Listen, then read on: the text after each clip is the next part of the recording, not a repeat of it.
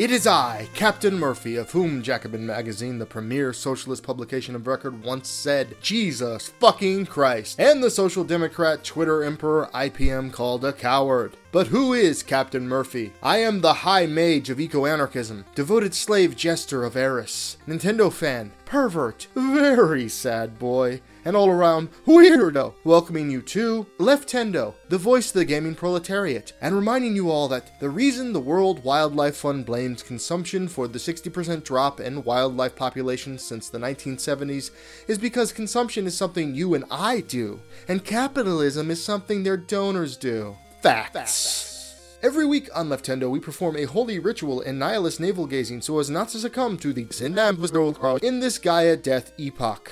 As ever, I'm coming to you from somewhere below the briny, acidic, plasticky deep where phosphorescent wonders never cease and men fear to tread. This week, episode 11, The Great Copyright War. In this episode, a wonderful interview with Bryn of the Beep Beep Lettuce podcast, Nintendo, Destroyer of Lives, and Breath of the Skyrim. So, let's whirl and twirl right into the news from hell! Horrible wildfires have ravaged California, causing 50,000 people to evacuate and killing no less than 60, with many dozens more unaccounted for. Of course, one could say this is no big surprise given that California always seems to be on fire, and to a certain extent, that is true. In fact, even the ecosystem from the chaparral of Southern California to the northern pine forests evolved to burn frequently. However, climate change has caused massive droughts in the West, the worst of which have been in California. And that extreme drying out and heating up has caused wildfires to grow in severity year after fucking year. Quoting from an illuminating National Geographic article on this phenomenon, because of this effect of climate change, wildfires are increasing in size, both in California and across the western U.S., says Park Williams, a fire expert at Columbia University. Since the 1980s, he and a colleague reported in 2016, climate change contributed to an extra 10 million acres of burning in western forests, an area about the size of fucking Massachusetts and Connecticut combined. There is no end to the ways in which climate change threatens the lives of all of us, and yet so long as the rich and powerful can get around its effects, and this recent disaster most evident and dystopian in the fucking Kardashians hiring private firefighters to save their decadent mansion, seemingly nothing will ever be done, and the bodies will keep piling up as a holy sacrifice to greed. There were several actions against fascist rallies recently, and I'm mostly going to stay out of inter-left politics because I think it's mostly meaningless. But I will say it's very easy to sit on your ass at home or in a bureaucratic procedural meeting and criticize the tactics and aesthetics of people actually putting themselves in harm's way to speak out against fascists. Very easy and very, very stupid. Moving on to gaming though, Microsoft has bought out Obsidian, no doubt in a move to shore up its exclusives lineup. So move over, New Vegas and the Stick of Truth. Like when they bought out Rare, I have no doubt that we'll be getting an exciting new Fallout Dance Dance Connect game in about 6 years before, like a giant hungry virus, Microsoft strips the dev of its yummy assets and absorbs it into itself forever. Nom nom nom nom nom nom nom nom nom nom nom nom. Speaking of Microsoft, they're reportedly once again considering releasing a discless console, not a dickless console. Now, discs suck. Thank Christ the Switch is a cartridge-based system. They get scratched, and these days, AAA games often come with full game 50 to 70 gigabyte patches day one. To be fair, I have bought a lot of digital games on my Switch, but if you get rid of all the physical media, a console becomes entirely worthless after its generation. So honestly, Microsoft, good luck with that. Unlike Microsoft and Sony, Nintendo is a lot like Disney in that it is a corporation with a long, storied history and distinct identity. While in my opinion, Disney's quality has fallen away over the years, Nintendo for the most part has maintained a solid track record of making high-quality, fun games that everyone can find childlike glee in playing, and owns arguably the greatest video game characters and franchises of all time. We won't mention some of its weird hardware decisions. So knowing my great love and respect for Nintendo, you can rest assured that when I say, fuck Nintendo, I mean it.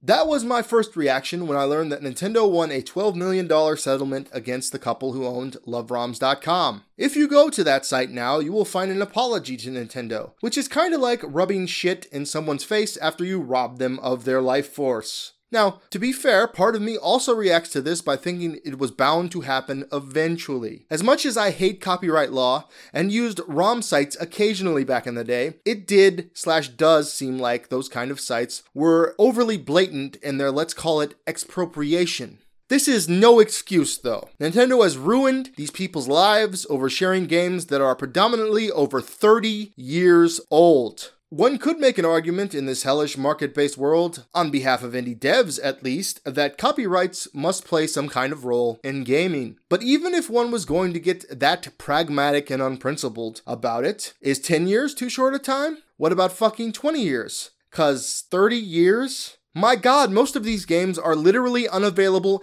anywhere else. And many of the original rights holders, like for example Sunsoft, God rest their soul, or THQ, or even, God forbid, LJN, no longer exist. Now obviously this is entirely within Nintendo's rights, as draconian IP law currently exists, but it's not moral, and it threatens the preservation of gaming history, which I, as a fucking geek, actually care about.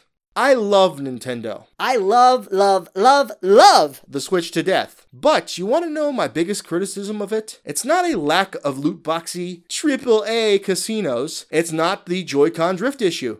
It's not even the goddamn voice app. It's the lack of a motherfucking virtual console. Why the fuck, 2 years on, do we not have a goddamn virtual console? Because you see, consumers are far less likely to pirate something if they can buy it conveniently. Now, I know that Reggie Fils-Aimé, the Supreme Field Marshal of American Nintendo lawfare, has stated that the online service is essentially the new virtual console. And I am happy to see new games like Metroid come out this month. But that's a drip spigot, and you don't actually own those games. You only rent them for a year, so as it currently exists, it is no substitute. Not at all. So even from a purely business perspective, the quote-unquote problem with ROM piracy is largely one of Nintendo's own making. Because I'd be happy to buy a copy of Super Metroid, or, God forbid, imagine GameCube games on my Switch. But since I can't, ROMs might be an option, and now they're harder to find as more and more ROM sites close their doors for fear of a life-destroying lawsuit. As I said in a video I made about Nintendo getting EMU Paradise to shut its doors after 18 years in service online, Nintendo, I love you, but fuck you.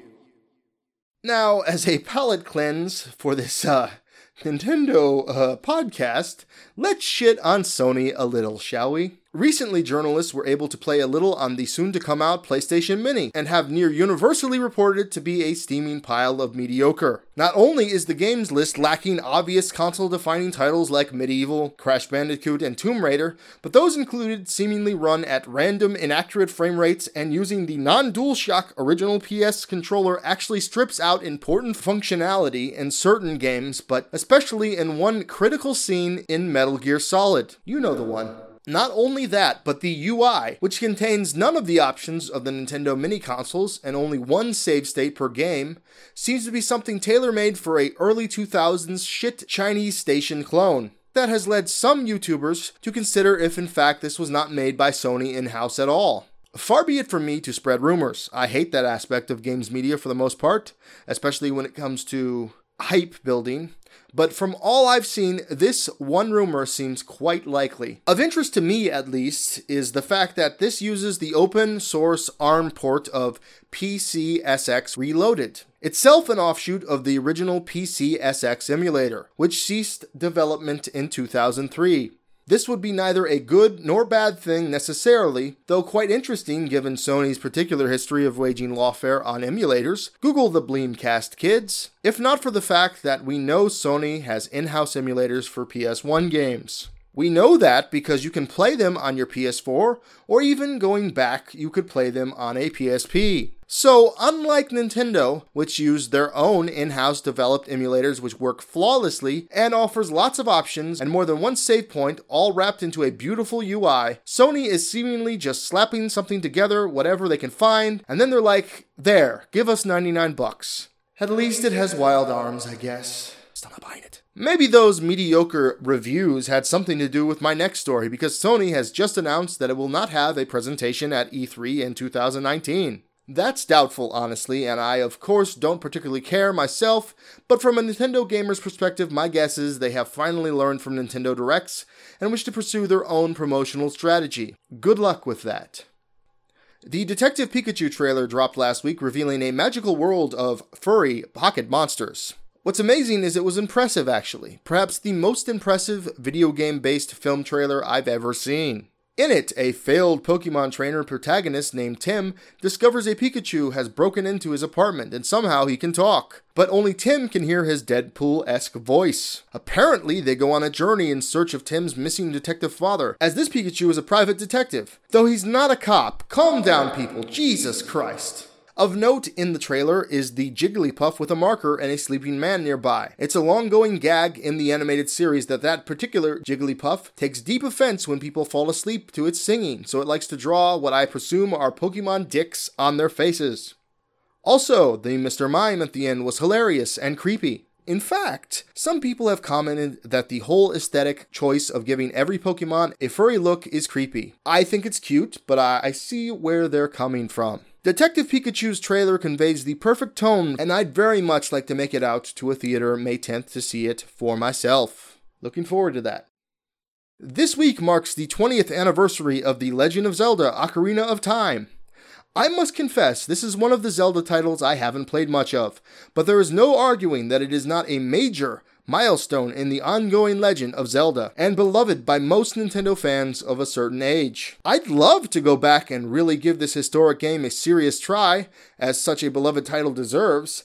If only I had some fucking way to do it, Nintendo. Maybe even in a convenient handheld format. Whoa. But I'm an outrageous dreamer, I guess. Well, never mind. Congrats, anyway. Fallout 76 is getting bad reviews. Now, it's okay if you like it. I'm not trying to take that away from anyone, but I am opposed to the games as a service model, so honestly, I couldn't be happier. The AAA games industry is systemically trying to move away from making actual games, instead hoping to make a single service your entire hobby/life, and milking you for all the microtransactions and slot machine loot boxes they can. Fallout 76 seems very empty. Another online game where you are meant to make your own fun by playing with friends rather than finding anything particularly engaging in the world.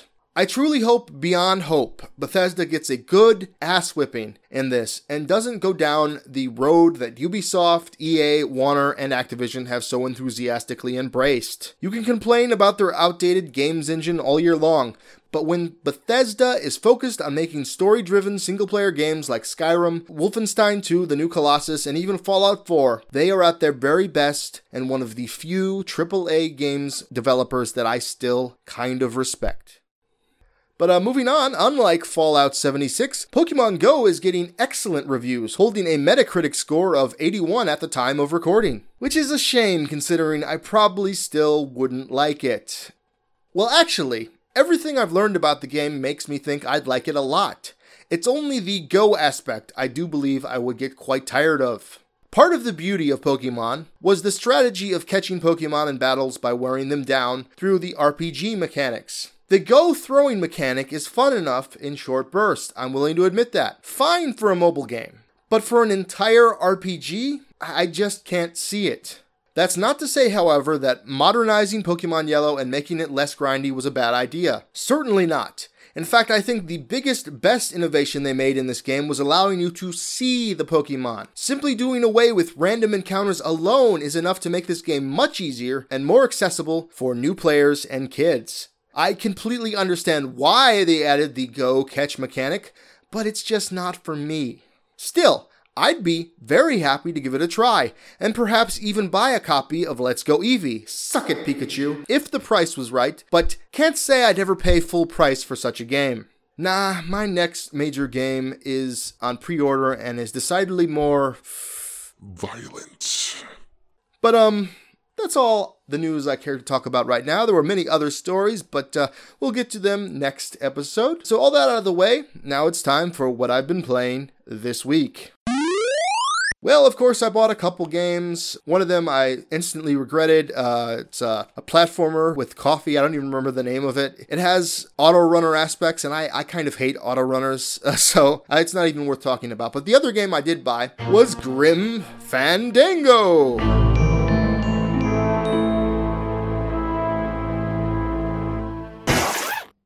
Buenos días.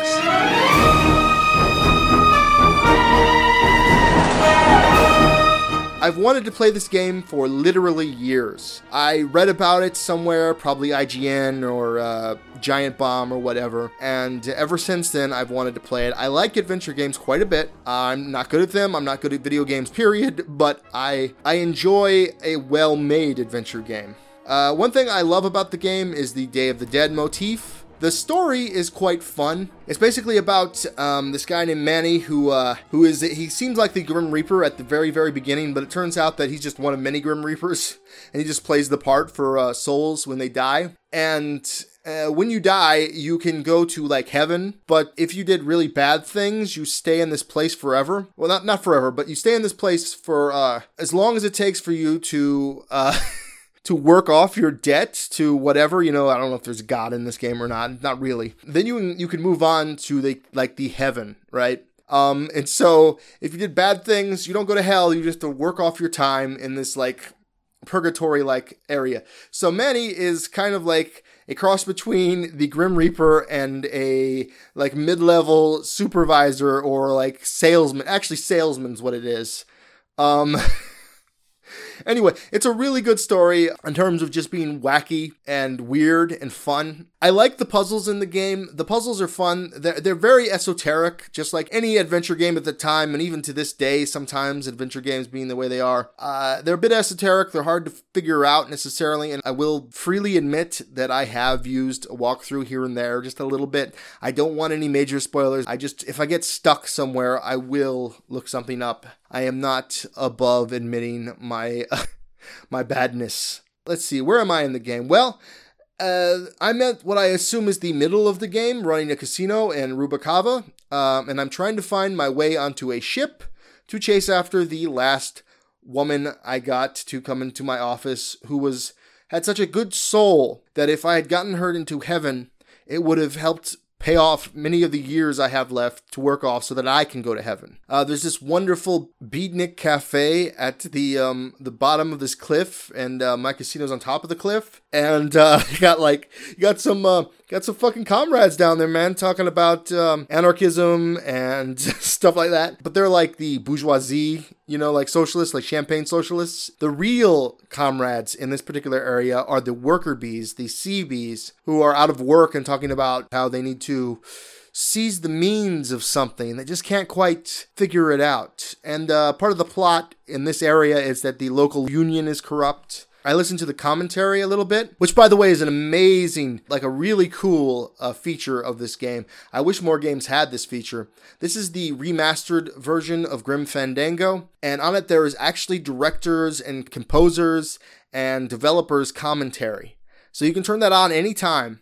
And I listened to the commentary, and this whole area is based on film noir. They went to lots of noir movies to try to get a feel for it, and it's really great. So anyway, I'm trying to figure out a way to get on this ship to go after my last client. And I'm not sure what I need to do. I'll figure it out, but I just wanted to mention it. I know that my friend Gambino on the Twitters is a really big fan of Grim Fandango and adventure games in general, and I'm sure he's happy that I've mentioned it. So anyway, it's a great game. It's only $14.99. It is a classic in the adventure genre and well worth your time.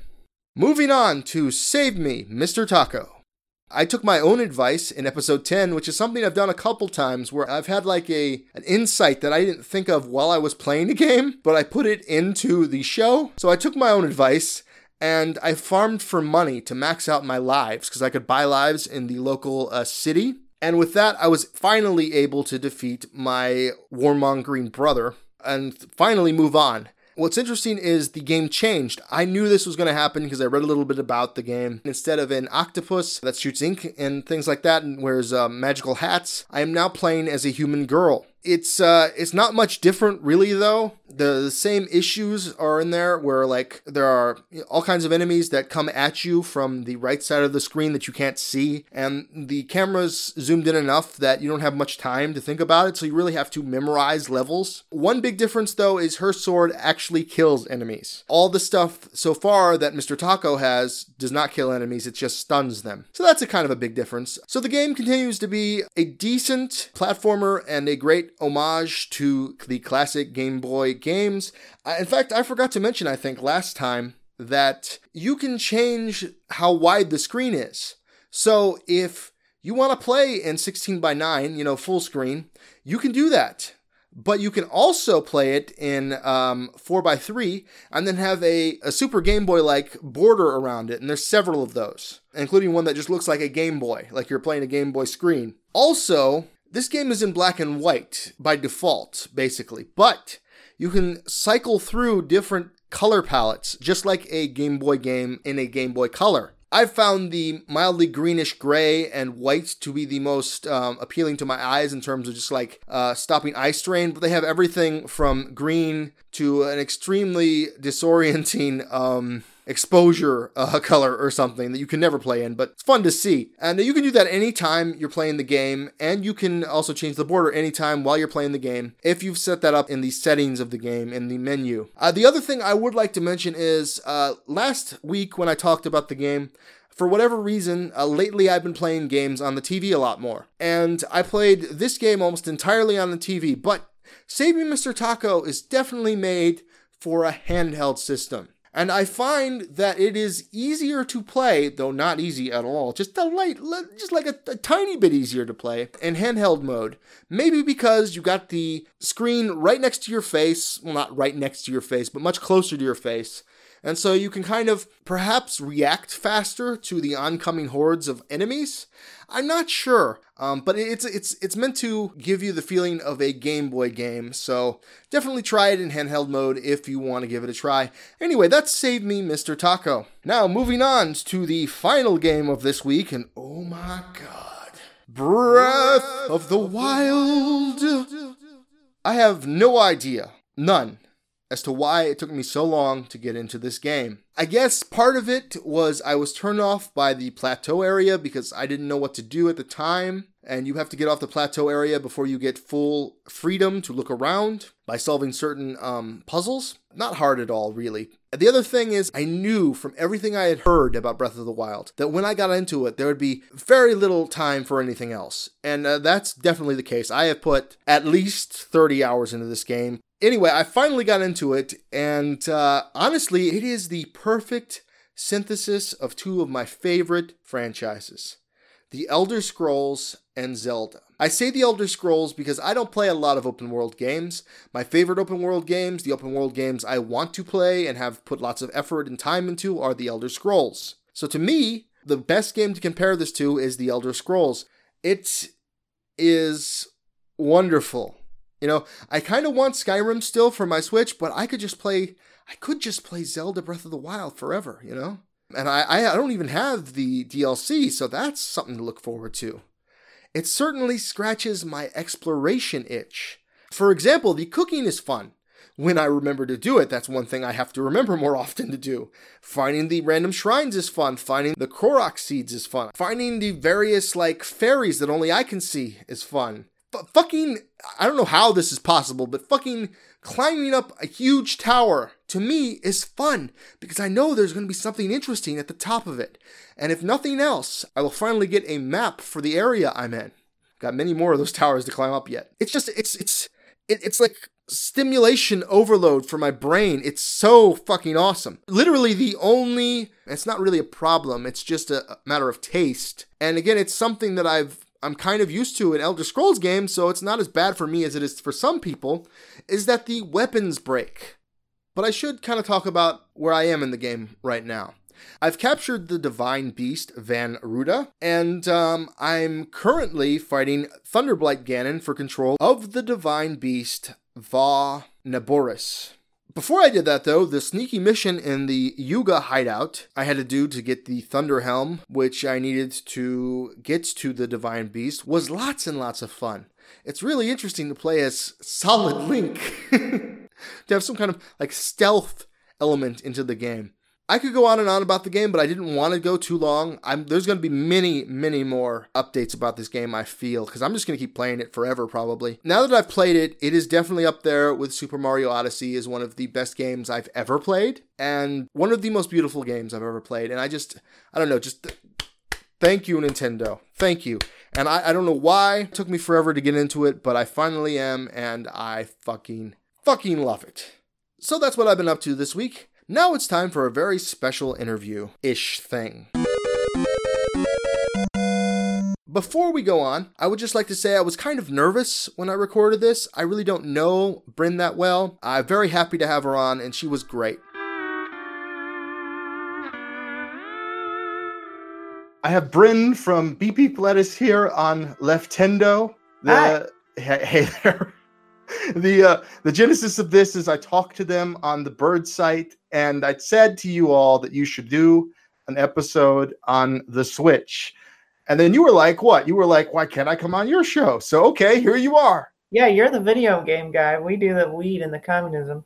I mean, I do a little like light leftist stuff here and there as part of an evil plot to get gamers to think about things in a more left-wing, way. But yeah, mostly about games. Yeah. But you said you had lots of thoughts about the Nintendo Switch. Well, I'm going to ask you some questions. Great. Yes. All right. Number one, are you newish to Nintendo? Because I know there are a lot of people who got into the Nintendo Switch who hadn't been into Nintendo for many generations. I borrowed the first console I ever had in my house was an NES. It was my cousins, and I borrowed it from them for as long as I could keep it. And I remember playing a lot of the original Teenage Mutant Ninja Turtles one that's like top-down overworld and then side-scrolling. That sucks, yeah. It's a terrible game, but I played the shit out of it. So did we. And then I never had a Super Nintendo.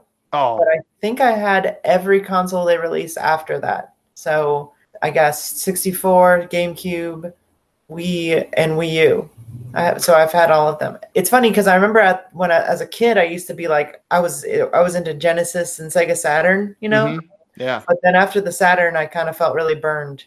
And then I was like, I mostly had a PlayStation and PlayStation products after that. But Nintendo was always a constant. So I've always been a Nintendo gal. Yeah, that's cool. That's not dissimilar to me because when I was really young, my first console was the Sega Genesis, actually. And then that's the first one that I got. That was mine. Yeah, I was 5 years old, and I got it for Christmas, and it was amazing. Awesome. And then I got into like Sega stuff, but then my brothers would have the Nintendo stuff, and I would play with them constantly, but they wouldn't be into Sega. But I went all the way up to, I don't know about the Saturn. I think I skipped the Saturn. I got the Dreamcast. Good job. You did you made the right move. Yeah. But we had a Super Nintendo, and I fucking loved the Super Nintendo. And my first handheld was a Game Boy. And I've always been a big fan of Nintendo's handhelds. I've always been a fan of handhelds in general. I had the PSP and all that. But so Nintendo to me has always been really about handhelds. So when they announced the Switch, I was like, oh my fucking God, this is perfect. Yeah, absolutely. I mean, for me, as I got older, sitting down on a couch and playing a console, even like when a few years ago, gosh, maybe 8 years ago now, I built a tower and I was playing a lot of Steam games and stuff like that. But as I got older and, had jobs and responsibilities and things, it just became harder and harder. Also, I live in New York City. It just became harder and harder to sit down and play consoles and devote that much time to it. So the DS was a really cool thing to have. And that was where I was playing most of my games. But the Vita came out. I really wanted that, but all of those handhelds that started to sort of like embrace that people wanted to be able to play consoles on the go, just always really fell short on games. Mm-hmm. And so when the Switch was announced, I was like, if this is everything they say it is, I will buy it on the day it comes out because it looks incredible. Mm-hmm. Did you? No, I waited to see if it was what it said it was. But I think I got it like the week or two after it came out. Wow, I waited a whole year to get it. I was like fucking I think it was unemployed at the time it came out. So it was Oh, like okay. Understandable. yeah. So I was like, oh man, look at all these fucking amazing games. I have to get a fucking job. Well, one thing that was insane about the Switch is that I bought it with Breath of the Wild, and I've always been a big hater on 3D Zelda games. Me too. I hated the Ocarina of Time when it came out. I didn't like, and I was a teenager then, I was like at prime, like I was primed to be nostalgic for it, but I really didn't like it. The Twilight Princess I liked, but everything else I didn't like. So I got that and I was like, this is pretty good. But the one thing about the Switch that Nintendo has been doing that's so incredible is just like diving full force into indie games. Yeah. So I've just been buying random indie games and just like plowing through them.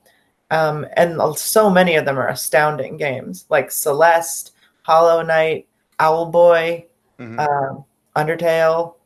It's just like the perfect console to play so many of these little storytelling art pieces. Absolutely. I mean, you've listened to my show. I think you might have heard me talk about how I think Nintendo's always needed, since like the Wii, they've needed really like quality third-party titles, and I think they finally have that with the indies on the Wii, on the Switch. Yeah.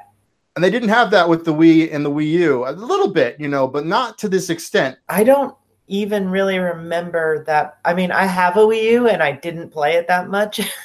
Same. It was a bad choice. It was one of the biggest mistakes Nintendo's made in a long time, I think. It's just not quite, it wants to be the Switch and it just completely fails at being it. I don't really remember a lot of indie games on there, if there were any. I'm sure there is, but I didn't play them.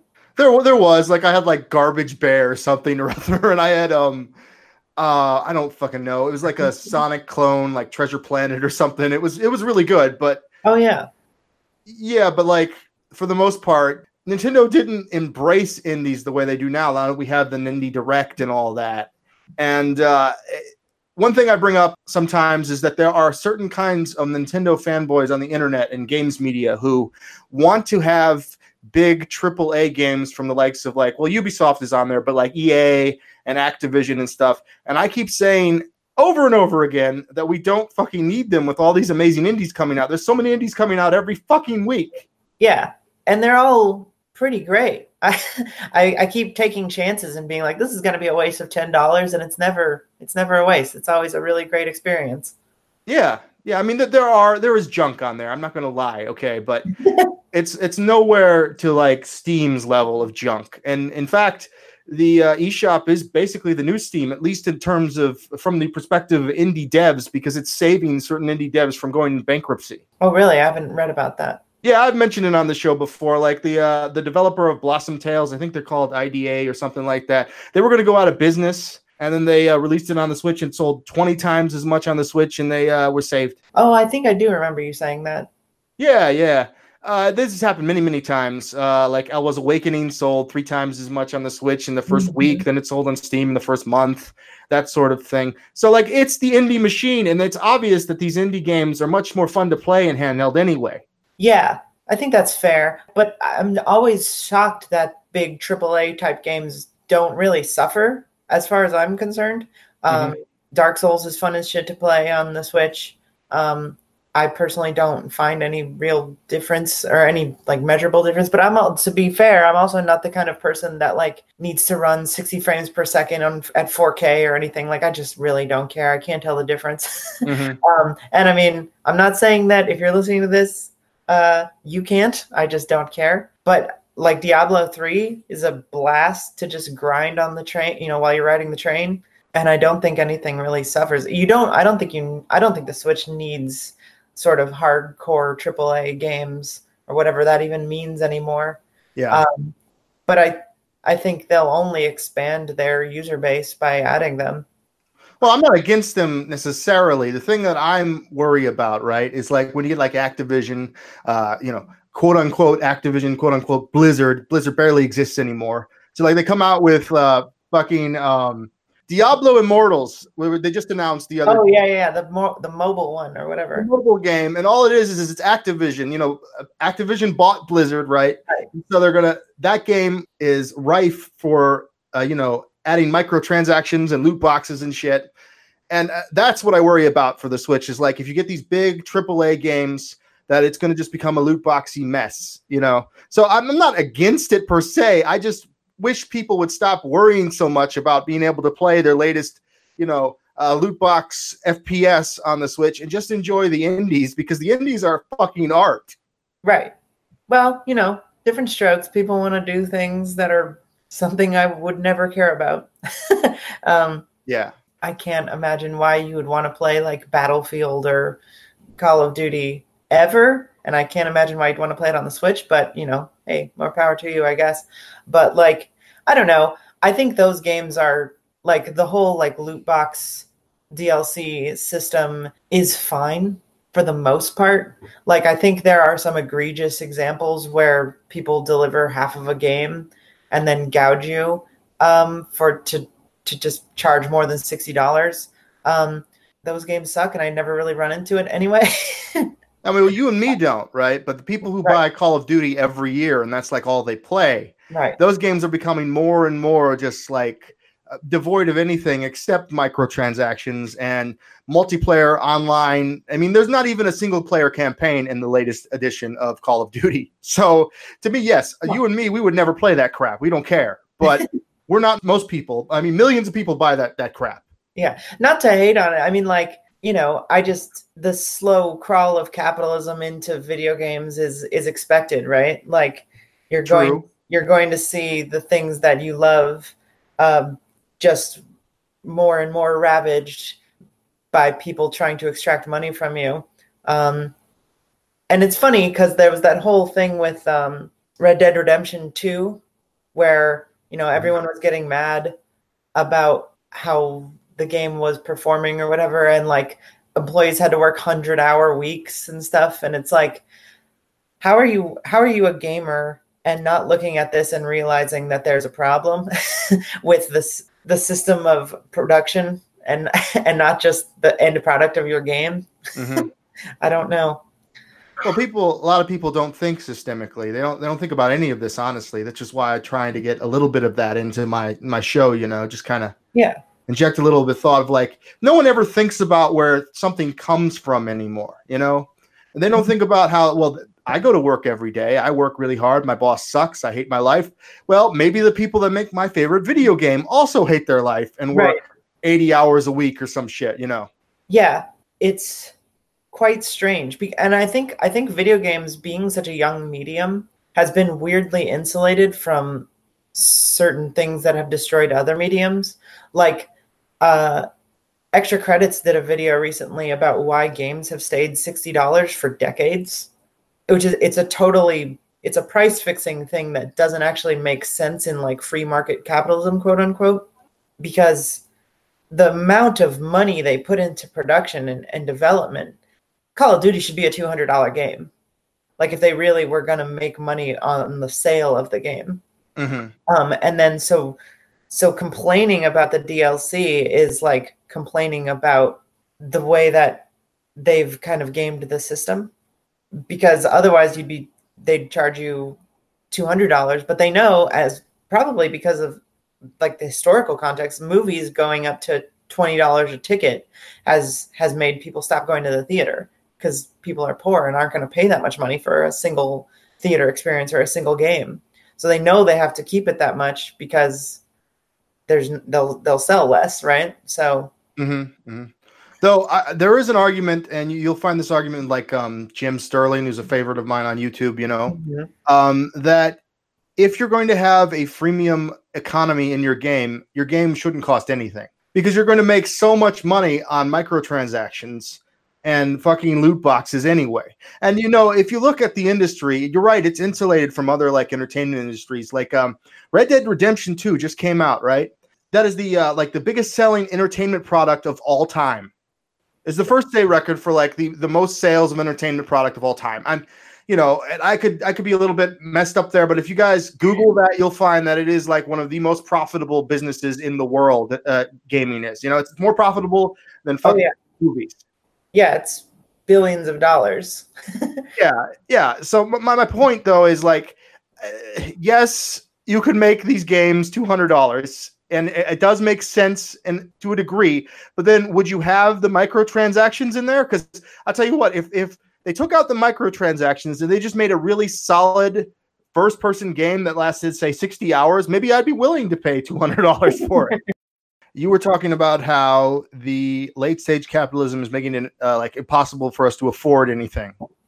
Well, I think this is an example of capitalism eating itself, where the game companies are trying to continue to make bigger and better and more interesting products, but they see the writing on the wall and are unable to like actually do what I think capitalism suggests should happen, is charge more money for something that costs more money. So they're doing these scrambling around tactics of like microtransactions and loot boxes to extract the same amount of money from people over a longer period of time, or disperse through a bigger population, right? Yeah. So I think people are rightfully angry and rightfully dislike it, but I don't think they understand why. Okay.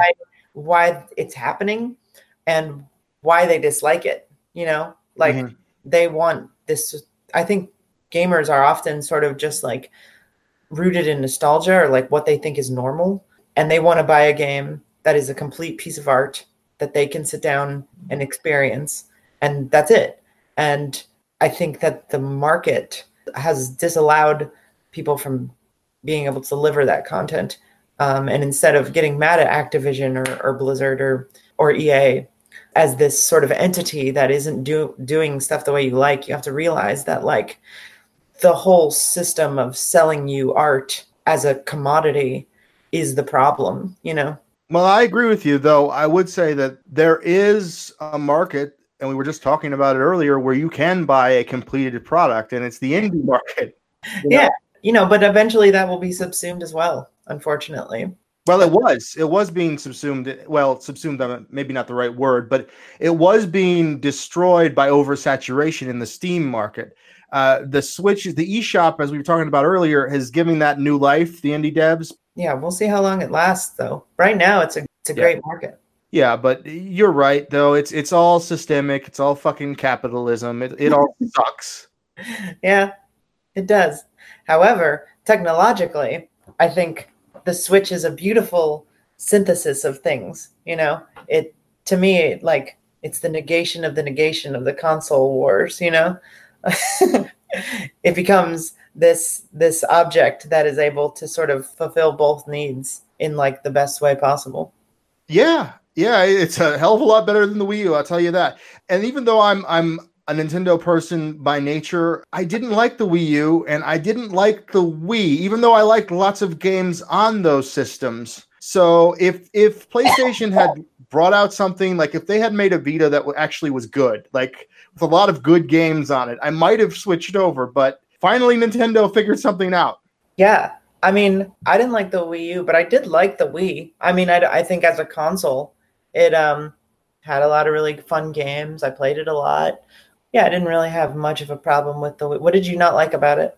Well, I mean, it had plenty of good games, right? I've always loved, it doesn't matter about the console. I've always loved Nintendo's first-party titles. Nintendo knows how to make a quality video game, but yeah, I don't like motion controls being the primary means of controlling games. It's all right to have it as an augmented thing, like, oh, you could use motion controls. Like I'm going through Breath of the Wild finally, and I like using it to aim a little bit, just to help with the aiming. But I don't like having to use it just to aim. Like I cannot use my stick, Right. I liked Twilight Princess mostly because of the motion controls. I think, like, for me, that really fixed all of the problems I had with Majora's Mask and Ocarina of Time, where you could, like, I would just like sit on the couch and just like sort of, you just like wiggle your hand a little bit, like you didn't have to really hack at something like it was a real sword. It was just sort of a different kind of gesture. But then with the arrows and the slingshot, it was like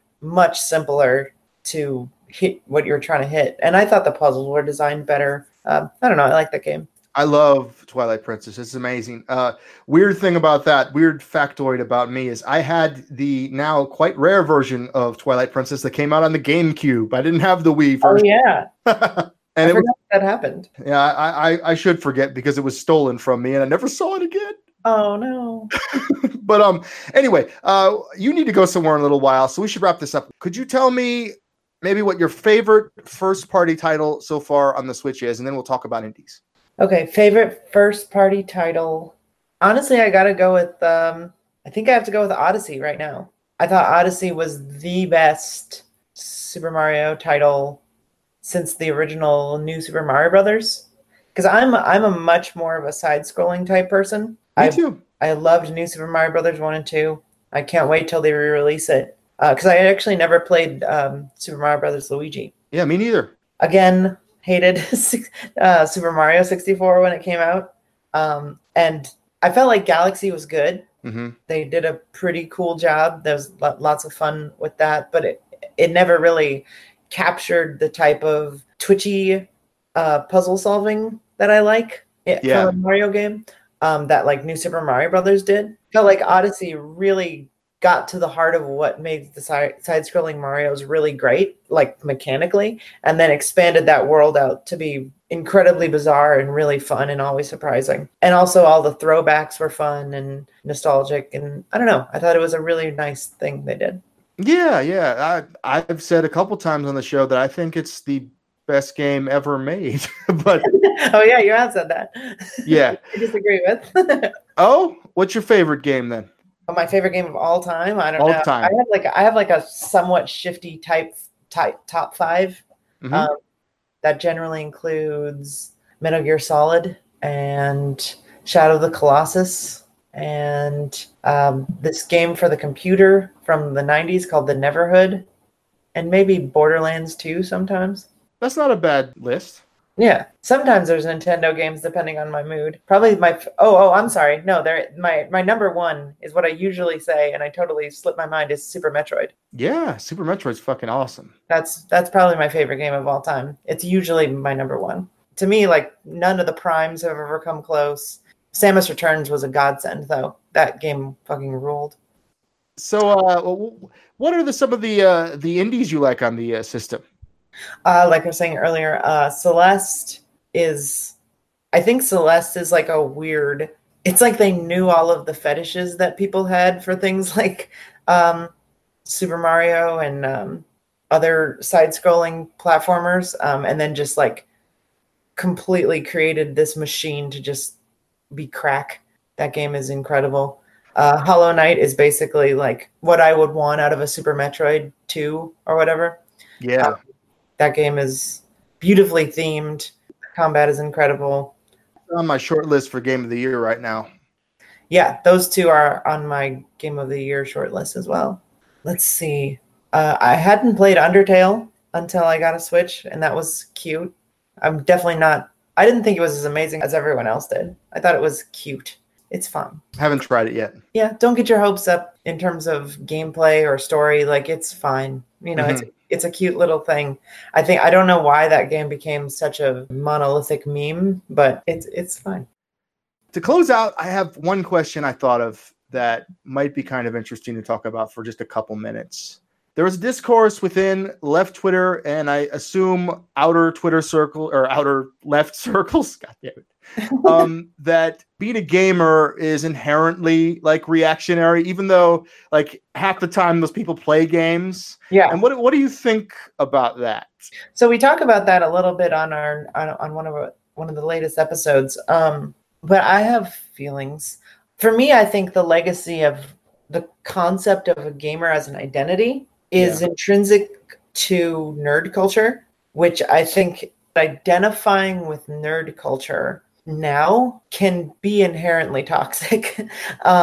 Because I think being a person that enjoys games as an art form and ingests them or makes them is just being an artist or an art appreciator. I don't think that there's anything, there's really no argument against that as far as I'm concerned.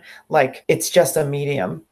And I don't think there's anything inherently different about playing soccer or a sport, or you could get deep into like the metaphysics of what the action of playing a game is, but like, I don't really care. It's fine to play games. It's fine to make games. Mm-hmm.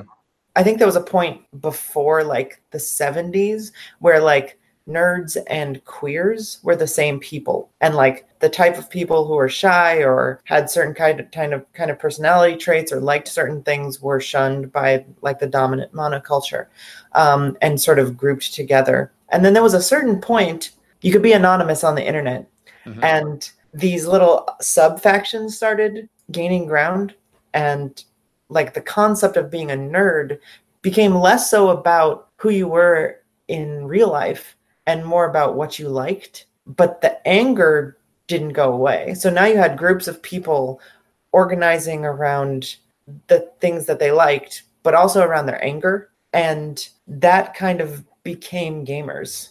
And so gamers is sort of a label that people put on themselves for being shunned in society, and they're angry about it. And it generally, I think there's a large faction of them are just reactionaries, right? Yeah. So unfortunately, we don't have a term like cinephile or bibliophile or something like that for someone who really enjoys games, which I think would be nice because I play video games almost every day.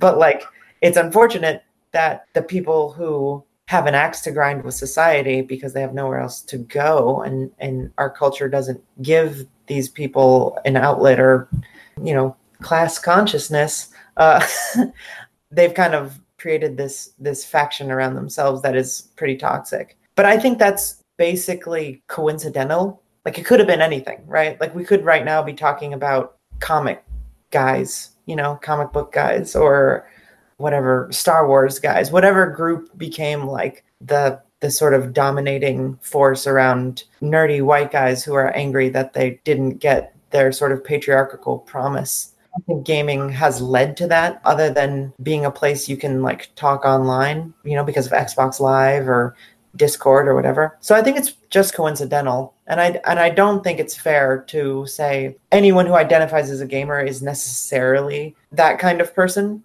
It's just they've sort of controlled the narrative. So I think it's a good project to sort of inject discourse around people who play games with actual class consciousness and the material effects of capitalism and why their lives are the way they are and why gaming is the way it is.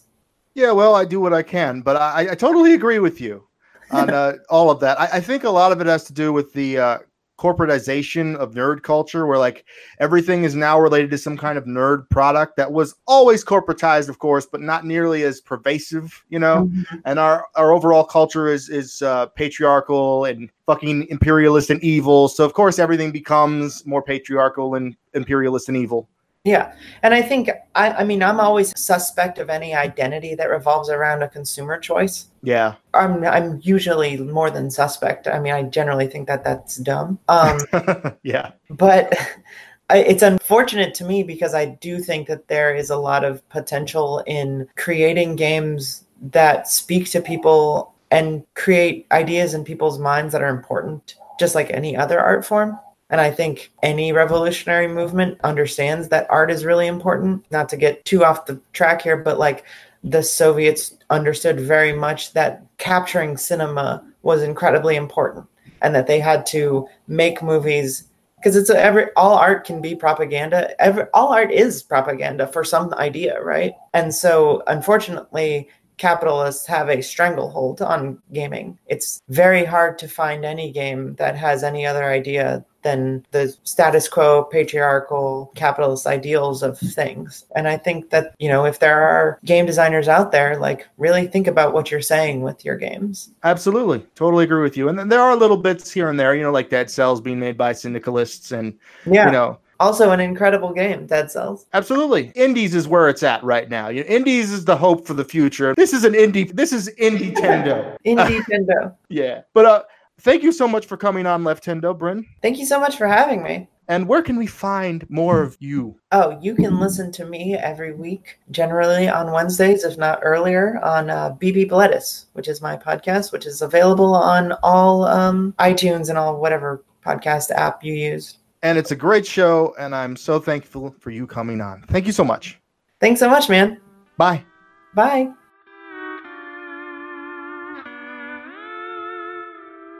That was great. Thank you so much for coming on the show, Bren. Just a wonderful person, and I love Beep Beep Lettuce. Please go check it out. It is a wonderful show. You can just search Beep Beep Lettuce in Apple Podcasts, just like you can search Leftendo, and give it a try. I would say it's like Chapo, but I mean that in the very best way possible. Anyway, we'll be right back after this. Did you see the latest Nintendo newsletter? Whoa, nice graphics. I'd like to get my hands on that game. You mean you haven't played it yet? We can play it on my Nintendo Entertainment System. It's The Legend of Zelda, and it's really rad. Those creatures from Ganon are pretty bad. Octoroks, Tektites, Levers, too. But with your help, our hero pulls through. Yeah, go Link, yeah, get Zelda. Awesome. Intense. The Nintendo Entertainment System. Your parents help you hook it up. The Legend of Zelda sold separately. Well, that's the show, Sea Monkeys. I'd like to say sorry for getting this out so late. The plague has been going around in C-Lab, and that hasn't helped. Plus, I've had to take care of some of the kids in C-Lab, and that hasn't helped either. But I like making Leftendo, and will continue to. And if it hasn't come out in a little while, rest assured it is coming out very, very soon. Anyway, before you go, if you like my audio gibberish, please consider supporting it at patreon.com/Leftendo. There for just $3.50, you can get access to an upcoming sister podcast called Leftoons, where me and my comrades will be discussing our favorite cartoons, and sooner or later, our first episode will be about Samurai Jack. I have been talking to Cheetah Squad. He is working on the episode. He is putting his heart and soul into it. So I look forward to that. I'd like to give a massive shout out and thank you to Issa, my latest patron. You're the best, and I am very humbled. May you utterly destroy Calamity Ganon and save her. Save Princess Zelda. Don't forget, if you become a patron, you will get a shout out on the show and my deepest thanks. That's patreon.com/Leftendo. Thanks again, Issa. If you're new to Leftendo and would like to subscribe, just search Leftendo in Apple Podcasts. And hey, while you're there, leave a review, but be gentle or else lube me up first. You can find me at Anarcho Murphy and the show at Leftendo, where you can follow updates on games I'm currently playing, including screenshots and short videos, plus my own beautiful brand of cynical leftist humor. Anyway, Sea Monkeys, thank you so much for listening. Waluigi forever. Peace out. Link, kom du tager